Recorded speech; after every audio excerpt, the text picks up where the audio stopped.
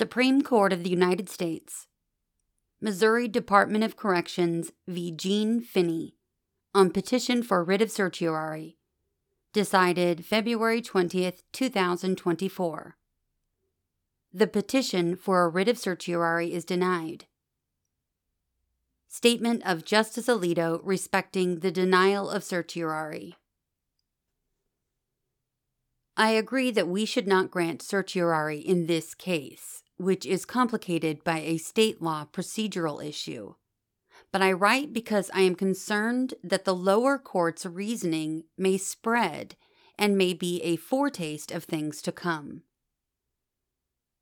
In this case, the court below reasoned that a person who still holds traditional religious views on questions of sexual morality is presumptively unfit to serve on a jury in a case involving a party who is a lesbian. That holding exemplifies the danger that I anticipated in Obergefell v. Hodges, 2015, namely that Americans who do not hide their adherence to traditional religious beliefs about homosexual conduct will be labeled as bigots and treated as such by the government. The opinion of the court in that case made it clear that the decision should not be used in that way, but I am afraid that this admonition is not being heeded by our society. This case is about Missouri's for-cause dismissal of 2 jurors based on their religious beliefs. Gene Finney sued her employer, the Missouri Department of Corrections, in state court under the Missouri Human Rights Act, which prohibits employment discrimination on the basis of sex. Finney alleged that she is a lesbian who presents masculine, and that she was improperly stereotyped and discriminated against based on sex.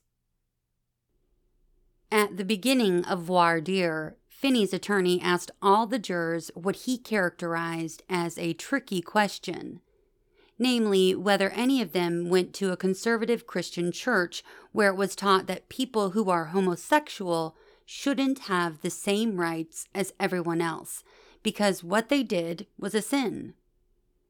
The question was indeed tricky because it conflated 2 separate issues: whether the prospective jurors believed that homosexual conduct is sinful, and whether they believed that gays and lesbians should not enjoy the legal rights possessed by others. In response to this question, some potential jurors raised their hands, and Finney's lawyer then questioned them individually. During this phase of voir dire, Juror 4, a pastor's wife, stated that homosexuality, according to the Bible, is a sin. But she quickly added, "So is gossiping, so is lying. None of us can be perfect, and so I'm here because it's an honor to sit in here and to perhaps be a part of, a civic duty."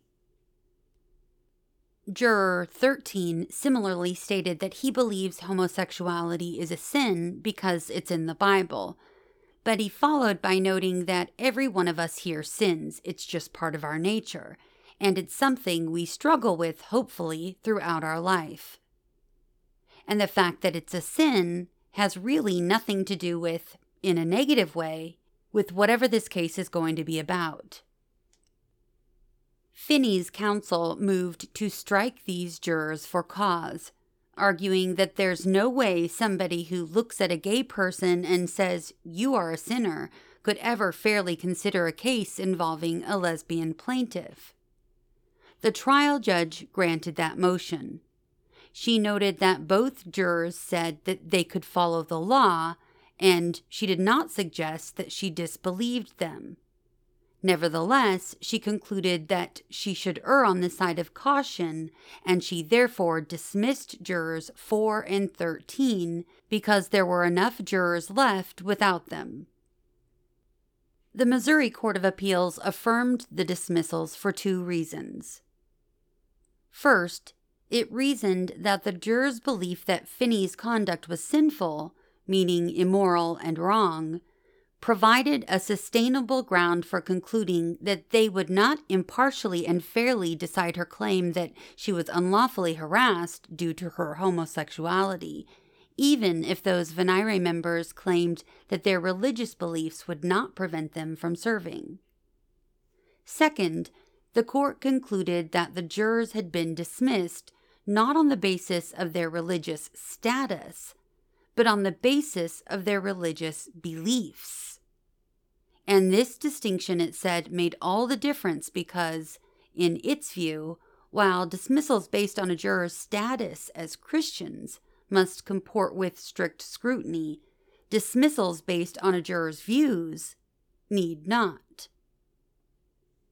Before us, the Department of Corrections argues that these for-cause dismissals were unconstitutional, and I agree that the Court of Appeals' reasoning raises a very serious and important question that we should address in an appropriate case.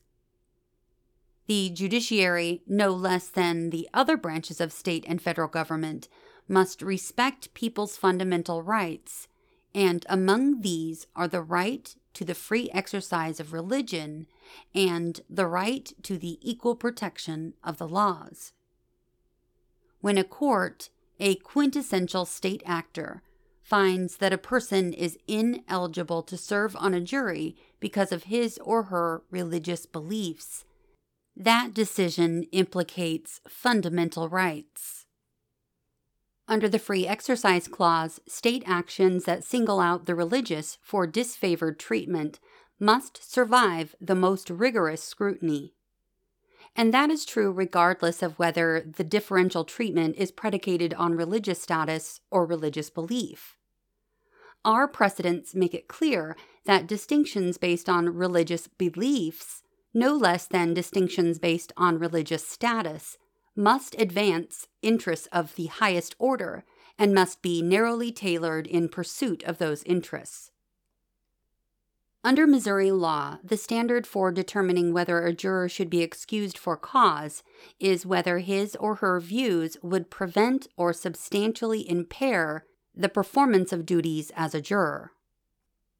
If a court has a sound basis for concluding that a particular juror's beliefs would prevent or substantially impair his or her ability to render impartial justice, dismissal for cause clears that high bar.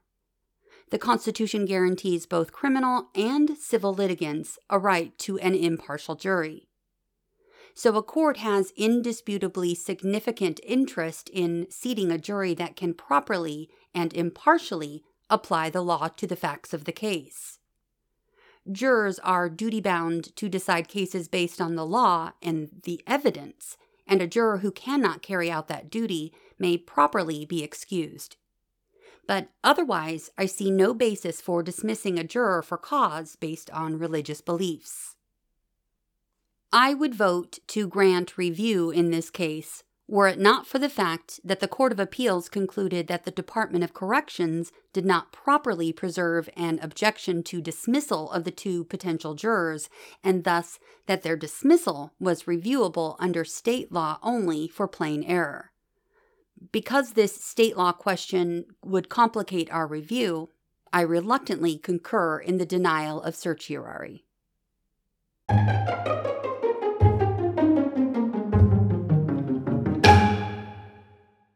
We've come to the end of this opinion. Until next episode, thanks for listening to What SCOTUS Wrote Us.